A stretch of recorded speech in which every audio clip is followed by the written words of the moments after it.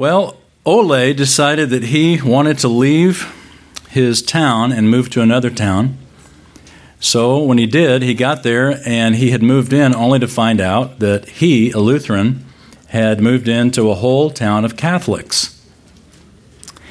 Which is not a problem until Lent, the season of Lent came, and Ole started barbecuing beef every Friday night. So what he did every weekend, he just enjoyed barbecuing beef. Well, his neighbors, of course, can't eat red meat on Fridays during Lent, and so they came to Ole and said, Ole, since you're the only Lutheran here in a whole town of Catholics, and there's not a Lutheran church for miles around, we think that you need to be a Catholic like us. Ole says, okay.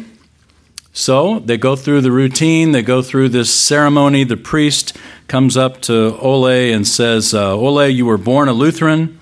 You were raised a Lutheran, but now, and he spreads some incense on Ole's head, you're a Catholic. Well, everyone was so happy. Ole's now part of the family.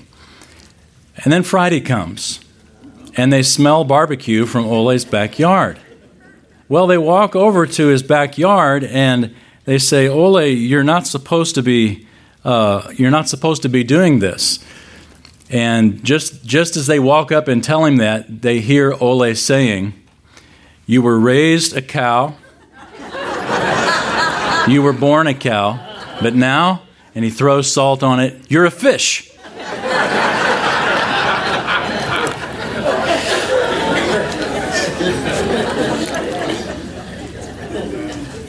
It's easy when you're in a culture that's different than yours, that doesn't share your convictions, whether they're right, wrong, or just a matter of taste, to redefine meanings a little bit.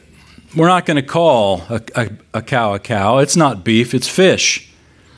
We're going to call it something else when everyone knows what it really is. We're going to redefine what's right and wrong in order to make it politically correct, or to make it everybody get along, or to make you part of the culture.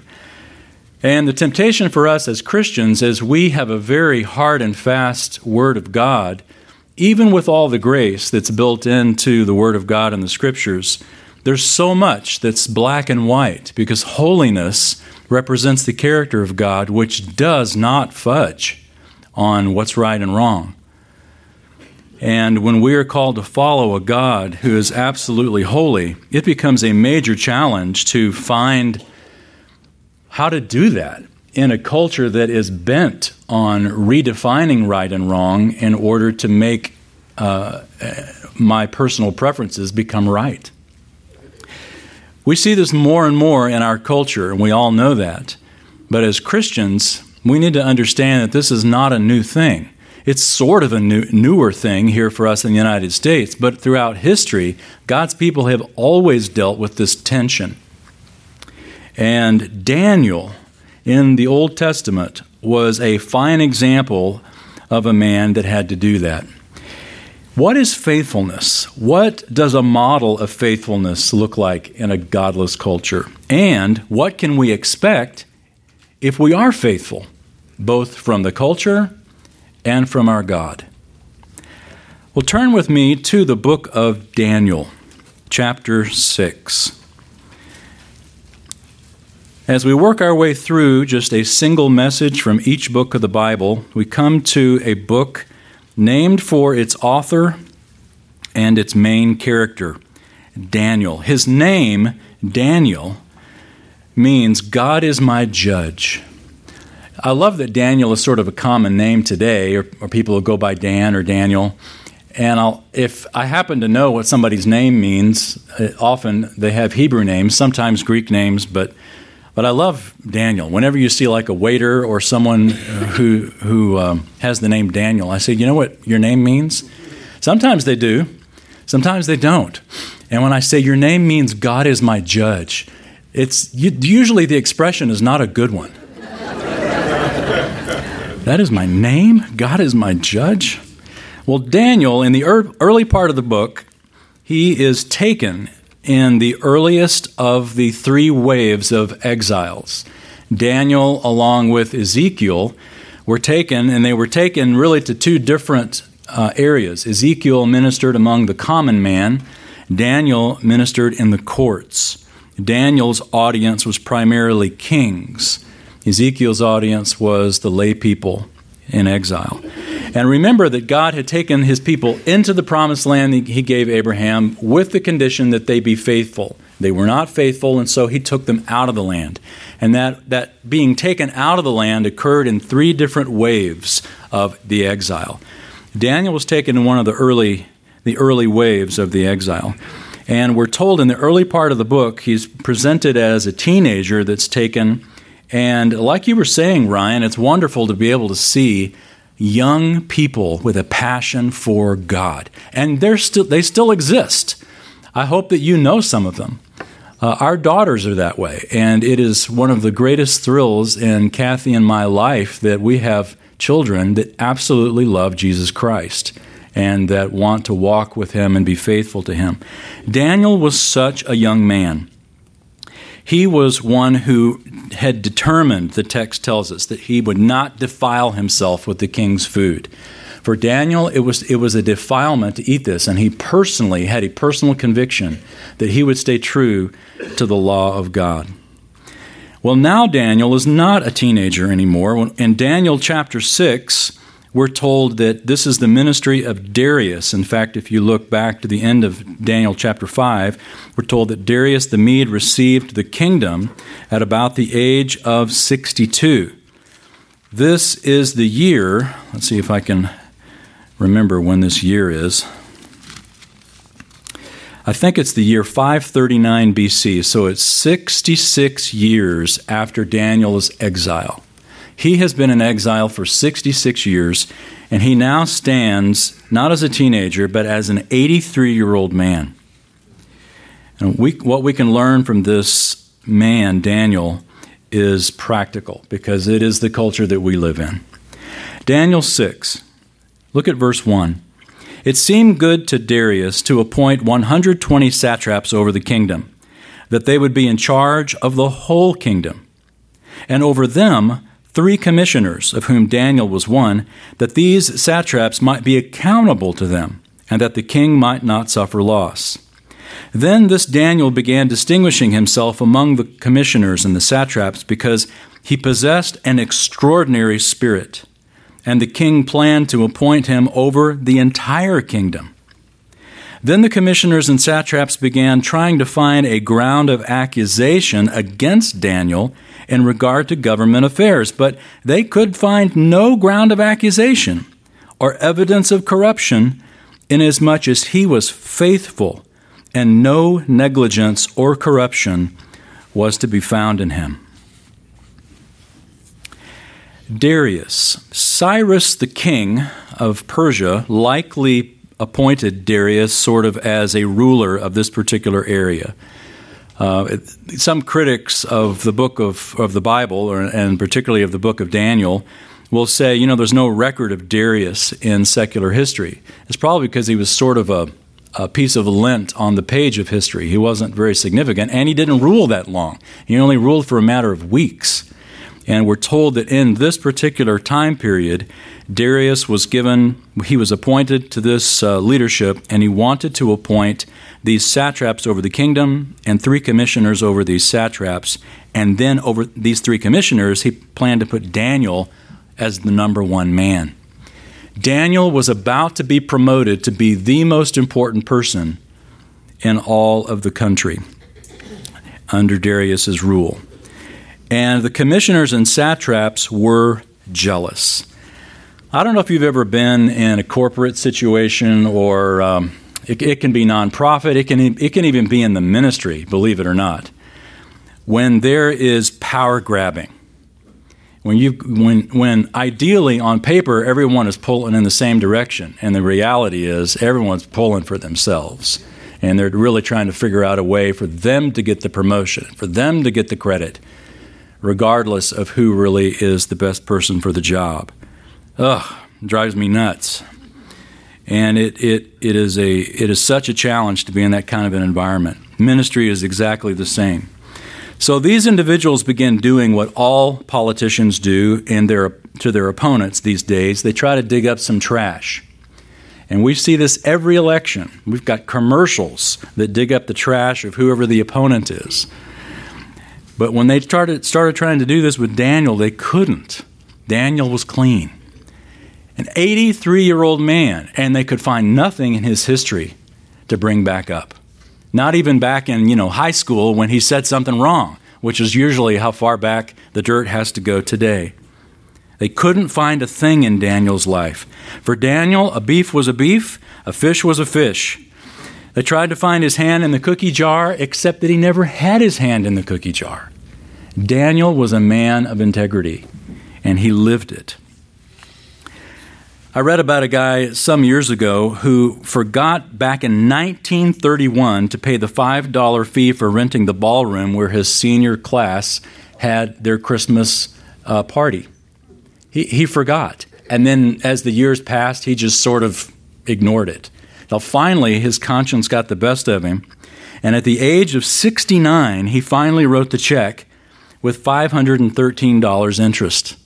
He figured 7% interest over all those years and wrote the check for $513 interest plus the $5 for renting the facility. And he made a comment that I thought was worth repeating. He said, "It wasn't a gift.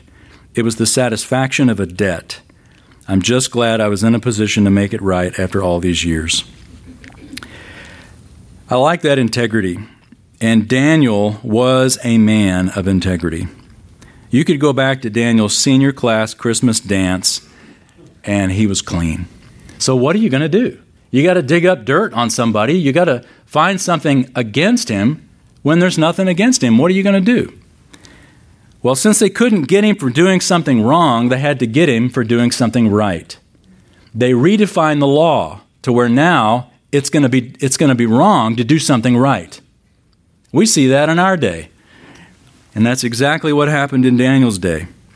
They decided to change the law. They had to lie. They go to the king and they lie and they say, we've all gotten together, all of us leaders have gotten together and decided, O king, that for a month we're not going to pray. No one can pray to any other god but you. Oh, wow, the king was just flattered. He says, yeah, where do I sign? That sounds great. And he signs it. And the law of the Medes and Persians, you've heard that phrase, the law of the Medes and Persians has become sort of a catchphrase for a law that's made that can't be changed. And that in itself is a dumb law. But that's the law. That was the law back then.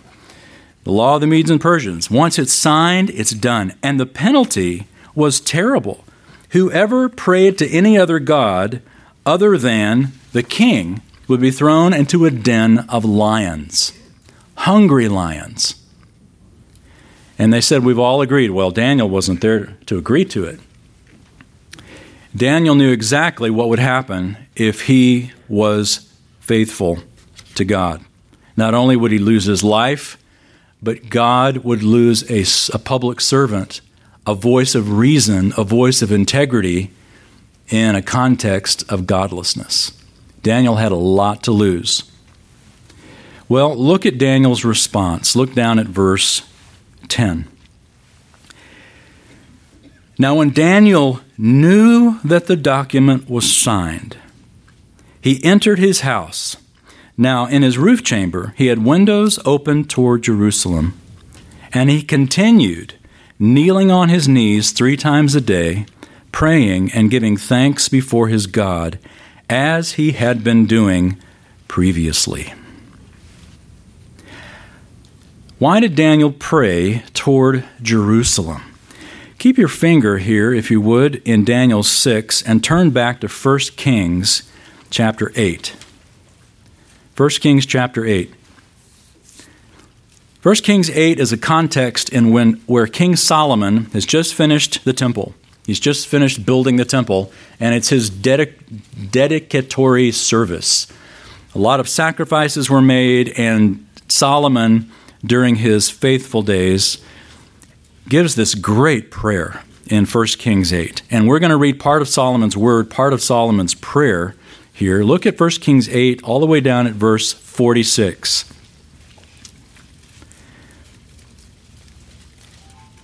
He's talking about the people God's people. And he says, verse 46,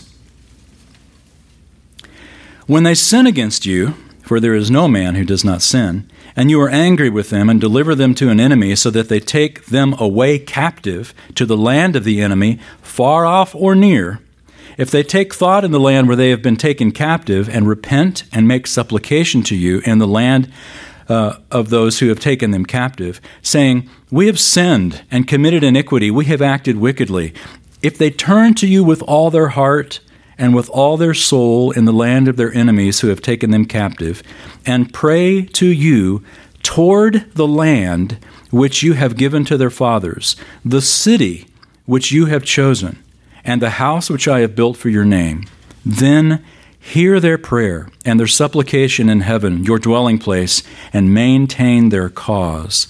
And forgive your people who have sinned against you all their transgressions which they have transgressed against you, and make them objects of compassion before those who have taken them captive, that they may have compassion on them."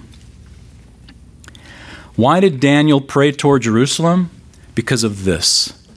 Because Solomon, when he dedicated the temple in Jerusalem, said, "Lord, if when your people sin against you and they're taken out of the land," which became prophetic, not just a prayer of potential, but really a prayer of prophecy here, and they repent and they turn and they pray toward Jerusalem, be merciful to them. So turn back to Daniel now, Daniel 6. Daniel knew that the document was signed, we're told in verse 10. And that he would be thrown into the lion's den if he prayed. And yet he did it anyway. Daniel knew God's word. How do we know that he knew God's word? Because we're specifically told in his roof chamber, his windows opened toward Jerusalem, and he continued praying on his knees 3 times a day. Why 3 times a day? Probably in conjunction with the sacrifices, and praying and giving thanks before God as he had been doing previously.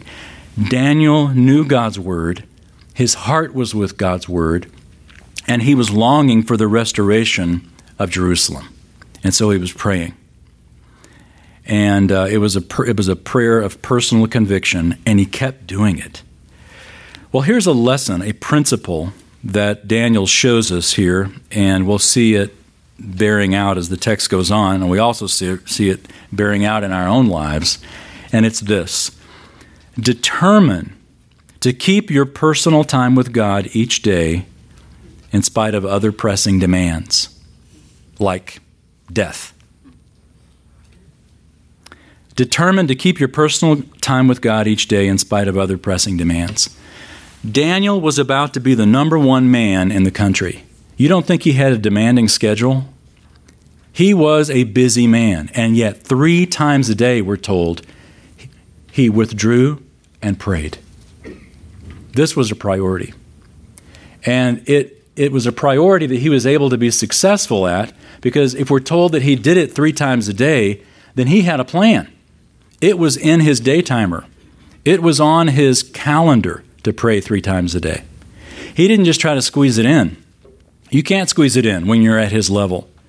You have to make it a priority. Otherwise, it doesn't happen. Daniel determined to keep his personal time with God, we're told, as he had been doing previously. This wasn't a new thing. This wasn't something that he did just to show how holy he was now that the document had been signed. This was something that Daniel had been doing as a pattern of life, that the document with the threat would not change, because Daniel saw it as the right thing to do. He continued to pray in spite of other pressing demands. Now, I say other pressing demands because we probably don't have death threats on us if we pray, like Daniel did. But we have pressing demands. Every one of us has pressing demands. Daniel did not rationalize his way around the problem. Would have been easy to do. Hey, it's only 30 days. I mean, we can make this real easy. I'll just pray without going home. Or I'll just close my windows to where I'm not praying toward Jerusalem. I'll change it in some way where they don't know I'm praying, but I can still pray. I can still be faithful. They just don't have to know about it. Daniel saw that as a breach of integrity. If he had been doing it openly at first, in fact, that's how they knew to make this law, because they knew you can set your watch by Daniel going up there and praying. We know he prays. He wasn't doing it to be a show, but he was doing it. His life was such that you couldn't ignore his walk with God. Have you ever noticed that when it comes time for you to spend time with the Lord, that there are 37 good reasons why later is a better time? Your to-do list is, a mile long. And we wake up with this constant feeling of, there's something else I need to be doing. It's that way with me as well. And I spend time with the Lord first thing, not, it sounds real holy, but the fact is, if I don't do it first, it probably isn't going to happen. Because I have a busy, busy day every day. But time with the Lord is a regular part of my life, because without it, I am not able to be a faithful man. Daniel gives us that model. Determined to keep your personal time with God each day in spite of other pressing demands. It was scheduled. It was part of it. Well, Daniel's opponents felt that Daniel's devotion had played right into their hands. Look at Daniel chapter 6, verse 11. Then these men came by agreement and found Daniel making petition and supplication before his God. Then they approached and spoke before the king about the king's injunction. Did you not sign an injunction that any man who makes a petition to any god or man besides you, O king, for 30 days is to be cast into the lion's den? The king replied, the statement is true, according to the law of the Medes and Persians, which may not be revoked. Then they answered and spoke before the king, Daniel, who was one of the exiles from Judah, pays no attention to you, O king, or to the injunction which you signed, but keeps making his petition 3 times a day. Then, as soon as the king heard this statement, he was deeply distressed and set his mind on delivering Daniel, and even until sunset they kept exerting himself to rescue him. He kept exerting himself to rescue him.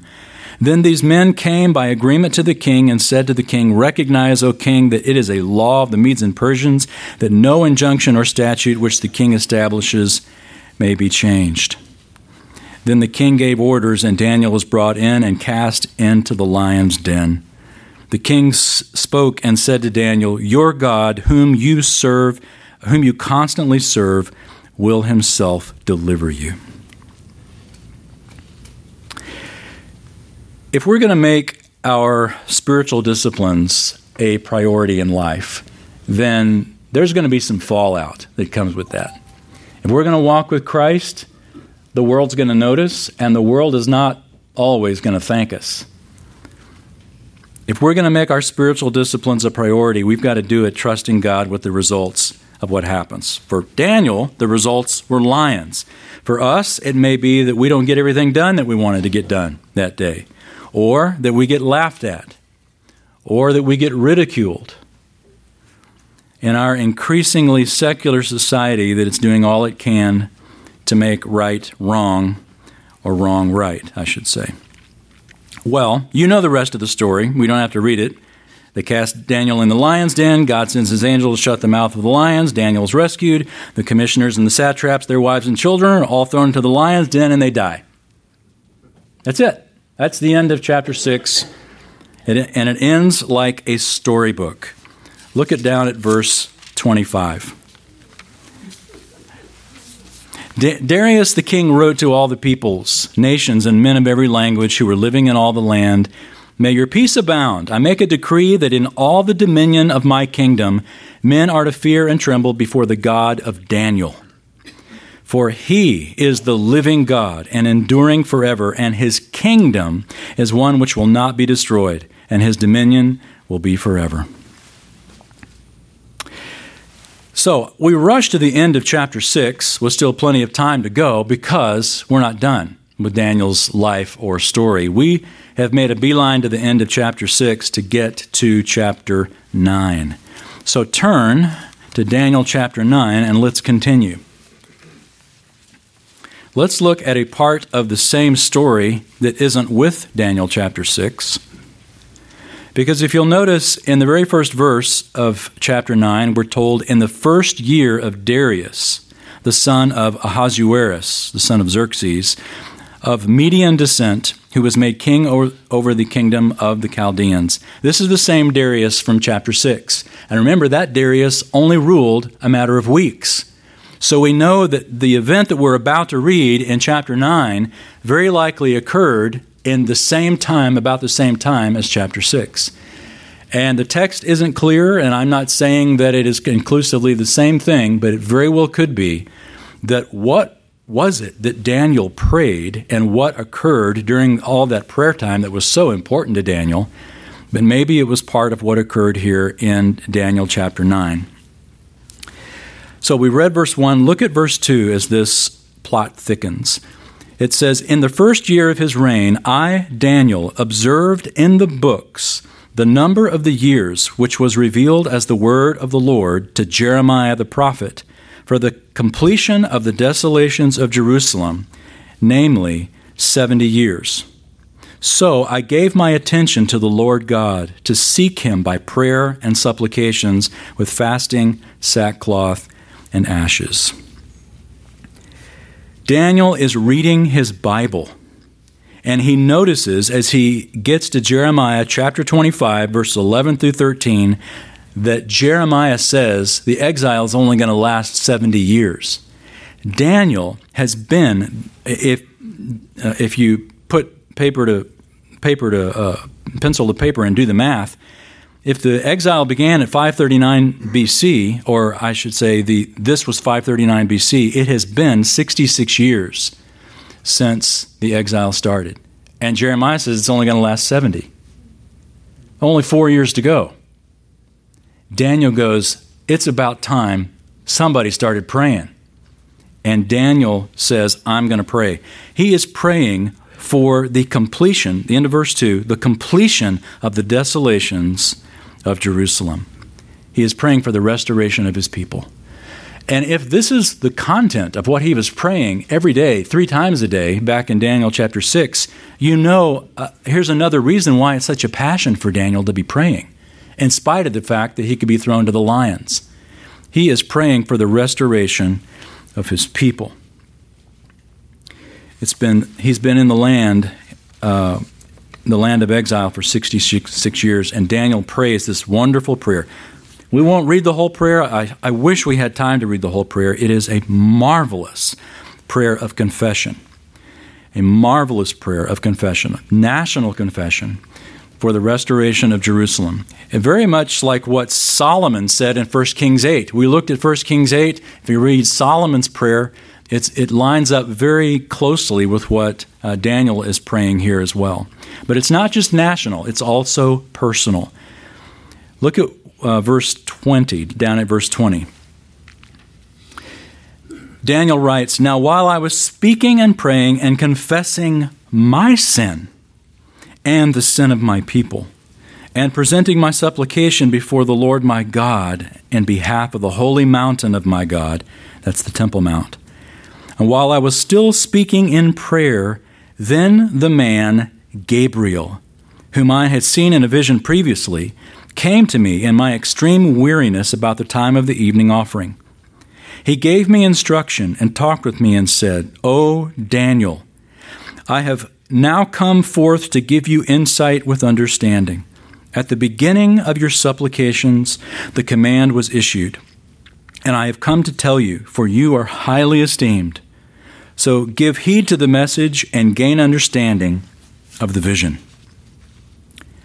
God sends the angel Gabriel to Daniel, and Daniel is greeted with the words that he is highly esteemed. Okay, here's a trivia question. Where else in the Bible has the angel Gabriel appeared to someone out of the blue and said, hello, one who is highly esteemed? Mary.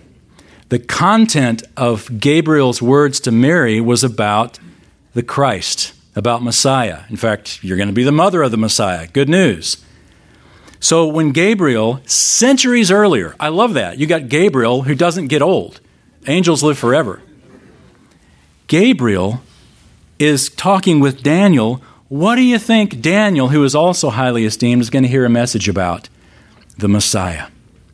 I love it that every time Gabriel shows up, he gets to tell people about Christ. Wonderful connection. And so Gabriel says, I'm going to tell you what's coming. Look at these next verses. Oh, these are so dense. Remember those firecrackers? What were they called? Snakes or worms, but they're these little black pills. And if you light them, and then step back, then they start snaking out like snakes. It's really cool as a kid. I wish we had one right here I could show you. This passage is like that. You light it and it just expands. This is so dense with truth and prophecy, and it is wonderfully significant. John Walvoord, the great theologian of yesteryear from Dallas Seminary, said that the book of Daniel is the key to prophetic interpretation. And he is so right. Boy, if we didn't have Daniel, we would be missing so much in our understanding of the end times. Not only of history and past, and seeing if God's been so faithful with this kingdom, this kingdom, this kingdom, this kingdom, exactly coming along just as Daniel said, we can have confidence that what hasn't happened yet is also going to happen. Well, now we're about to look at this wonderful section of prophecy. Look at verse 24. 70 weeks have been decreed for your people and your holy city. Now, let me just pause there for a moment. It's hard not to take this word by word, but your people and your holy city. In other words, this is a prophecy for the Jews and for Jerusalem. This is not a prophecy that includes the church. This is a prophecy for Jews and for Jerusalem. It's for Israel. 70 weeks to finish the transgression, to make an end of sin, to make atonement for iniquity, to bring in everlasting righteousness, to seal up vision and prophecy, and to anoint the most holy place. As Dr. Toussaint used to say, this is freighted with meaning, and oceans of ink have been spilled on these verses. And it's so true. But here's the essence of what basically Gabriel is revealing to Daniel. Even though Israel will return to the land in 70 years, Daniel already knew that from Jeremiah. What Daniel didn't know is that return is not the ultimate restoration. Daniel had been praying for the restoration. Now he's going to get insight that the return to the land is not the ultimate restoration. And he's told specifically here that it will be 70 weeks or 70 sevens. The week, if you have a note in your margin, the week is a sort of a metaphor for a unit of 7, specifically a unit of 7 years. So if we have 70 sevens or 70 times 7, we're talking 490 years. 490 years have been decreed for your people. Verse 25 says, so you are to know and discern that from the issuing of a decree to restore and rebuild Jerusalem, okay, so there's the beginning point, until Messiah the Prince, there will be 7 weeks and 62 weeks. It will be built again with plaza and moat, even in times of distress. So, let's do the math. 7 weeks plus 62 weeks is 69 weeks. Multiplied by 7 years is 483 years. So, from the time of the decree to rebuild Jerusalem, which was time of Nehemiah, 444 BC, 444 BC, add 483 years to that. And we can't add solar years like we have. We have to add Jewish years, which are lunar years, or lunar months, which is a little goofy. It's like every 29 and a half days. Not for us. We have leap years and we leap over stuff, but they did every 29 and a half days. So it's sort of a bit of odd math that takes some thinking through it. But if you do 483 Jewish years from 444 BC, guess what year you get? AD 33. the very year that Jesus rode into Jerusalem on the back of the donkey, presenting himself as the Messiah. Daniel nailed it to the day. In fact, Jesus understood it as such, and we won't turn there, but you might jot down in your margin next to verse 25 where it says, until Messiah the Prince. Jot in your margin Luke 19:42. Luke chapter 19, verse 42, where Jesus told Jerusalem. Remember, Jesus is riding into Jerusalem on the back of the donkey, basically presenting himself as the Messiah officially for the very first time. And Jesus said in Luke 19:42, if you had known this day the things which were for peace, but they have been hidden from your eyes. Jesus was referring to the prophecy in which Daniel said, that you can know when the Messiah is coming if you'll just do the math. From 444 BC to AD 33 is the time. And if they had done it, Jesus would have crossed the Mount of Olives on the back of the donkey. There would have been a big banner draped on the walls of Jerusalem that said, welcome, Messiah. But Jesus said it's been hidden from your eyes. Why? Because they didn't believe him. They didn't accept him. Well, let's keep reading here. Look at verse 26.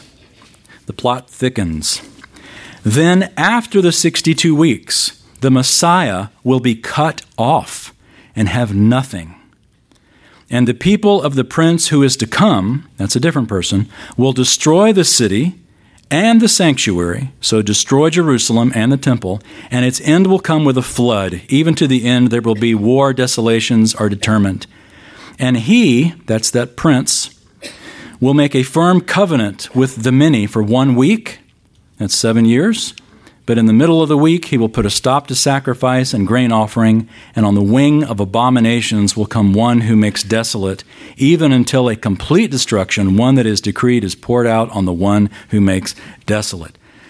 Wow. Daniel sees the death and resurrection of Jesus. He sees the destruction of Jerusalem, the rise of the Antichrist, the rebuilding of the temple that's going to be rebuilt in the tribulation period, the covenant that the Antichrist makes with Israel, the breaking of that covenant halfway through those 7 years of tribulation. Incidentally, if we've done the math, we've got 483 years, but remember, 77s, which is 490 years, is for Israel. So there's a missing 7 years. That missing 7 years is the 7-year tribulation that occurs at the very end. So we're still waiting for those 7 years to occur. They haven't occurred yet. And Daniel tells us that they will occur in the future.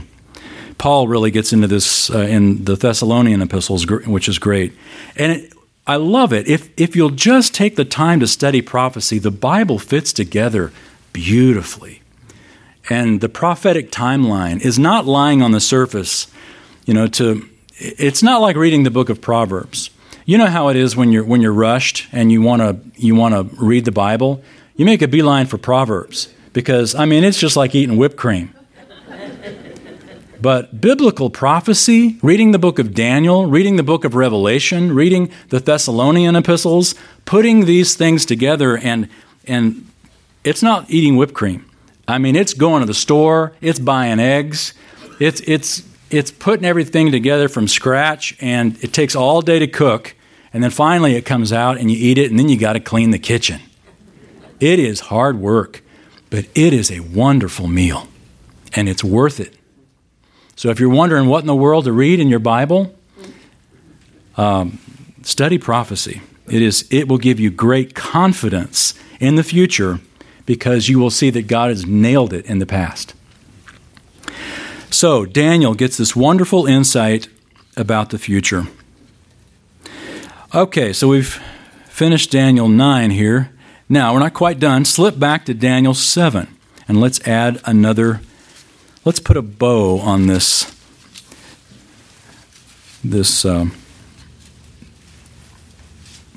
on all of this. Let's put a ribbon on it. Daniel chapter 7, look at verse 9. This is another vision. This is actually about 14 years before what we've looked at now, during the first year of Belshazzar. Different king, different time. Daniel is 14 years younger, but it all fits together. Daniel 7, look down at verse 9. Daniel writes, I kept looking until thrones were set up, and the Ancient of Days took his seat. His vesture was like white snow, and the hair of his head like pure wool. His throne was ablaze with flames. Its wheels were burning fire. A river of fire was flowing and coming out from before him. Thousands upon thousands were attending him, and myriads upon myriads were standing before him. The court sat, and the books were opened. Then I kept looking because of the sound of the boastful words which the horn was speaking. Now let's pause for a second. We haven't looked at the horn, but if you look back at verse 8, there's a fourth beast in the vision of Daniel gives, which represents the Roman Empire. And there is, in verse 8, a little horn who comes up among them. That little horn is who we know as the Antichrist. And so back in verse 11, I kept looking because of the sound of the boastful words which the horn, or the Antichrist, was speaking. I kept looking until the beast was slain and its body was destroyed and given to the burning fire. As for the rest of the beasts, their dominion was taken away, but an extension of life was granted to them for an appointed period of time. Now look at these verses. I kept looking in the night visions, and behold, with the clouds of heaven, one like a son of man was coming. And he came up to the Ancient of Days and was presented before him. And to him was given dominion, glory, and a kingdom, that all the peoples, nations, and men of every language might serve him. His dominion is an everlasting dominion, which will not pass away, and his kingdom is one which will not be destroyed. This, again, points to the Messiah. In fact, we're given here in verse 13, one like a son of man. This was Jesus' favorite designation of himself, the Son of Man. He talks about himself in those terms. The Son of Man is going to do this, the Son of Man is going to do that. It points back to this, one like a son of man. This is a messianic prophecy, and Jesus is basically saying, I'm the guy in Daniel 7. I am that Son of Man who is going to have an eternal kingdom. And notice also it says in verse 13, with the clouds of heaven. Remember when Caiaphas pointed his bony finger at Jesus and said, are you the Messiah, the Son of God? Remember Jesus answered, he said, I am. And you will see the Son of Man coming in the clouds of heaven. He was referring to this verse, which is why Caiaphas reacted like he did. Caiaphas clearly understood that Jesus was claiming to be the Messiah, which is like, how do you answer if you really are the Messiah? They already had their minds made up. Well, here's the second principle that the text gives us today, and it is worthy of our devotion. Here it is. Our God is worthy of our personal devotion because he is sovereign over history and eternity. He is worthy of our personal devotion because he is sovereign over history and eternity. That's the big picture. The small picture is what we've already talked about, that we determine to keep our personal time with God each day in spite of other pressing demands. That seems like small potatoes in light of the second one. But it is because of the second one that our God is worthy of personal devotion because he is sovereign over history, and we can see that throughout Daniel's prophecy, but also over eternity. Jesus Christ is going to be given a kingdom that we're told here will not pass away. His kingdom is one which will never be destroyed, and that is the kingdom that if we believe in him, that we get to participate in. We have to keep that big picture in mind when the pressing needs of our day want to squeeze Jesus out of our priorities. We keep the big picture in mind, and then suddenly we have the motivation to open the Word, to listen from God as we read the Bible, and to talk to God like Daniel did as we pray to the Lord. I love that. Well, let's bow together in prayer, and I want to begin our prayer by reading to you from the book of Hebrews. I'll just read a few verses from Hebrews chapter 11, again, to put everything in perspective. So let's pray.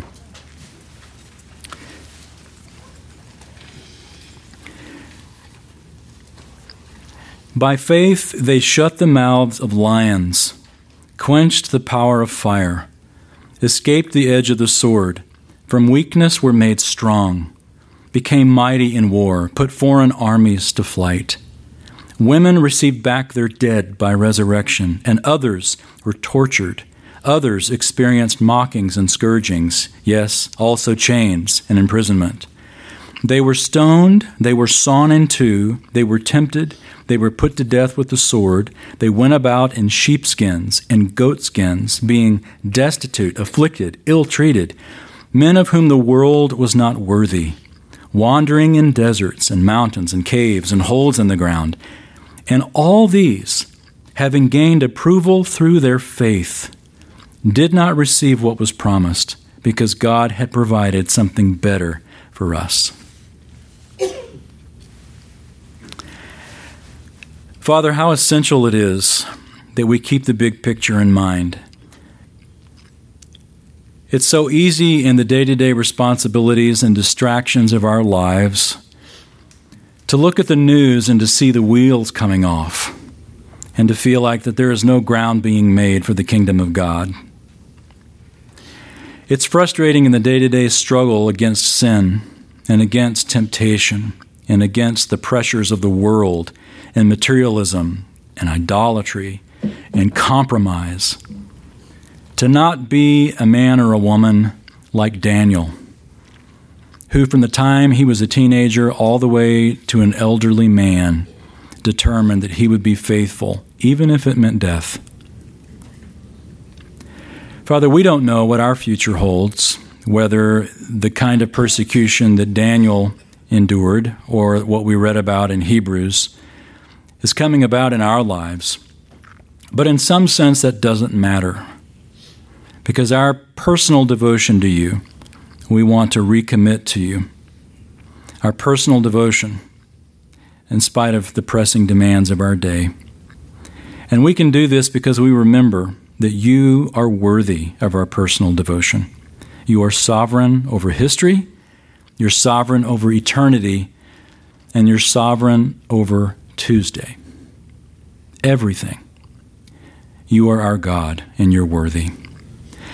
Thank you for a glimpse in the future through the pen of Daniel and the promise that he had that one day he would rise again and that he would enter into his reward. Thank you for the promise that you've given us, that we also, like Daniel, can stay faithful to the very end and trust that the kingdom of our Lord Jesus Christ will one day be the kingdom of this world. And we pray in his name. Amen.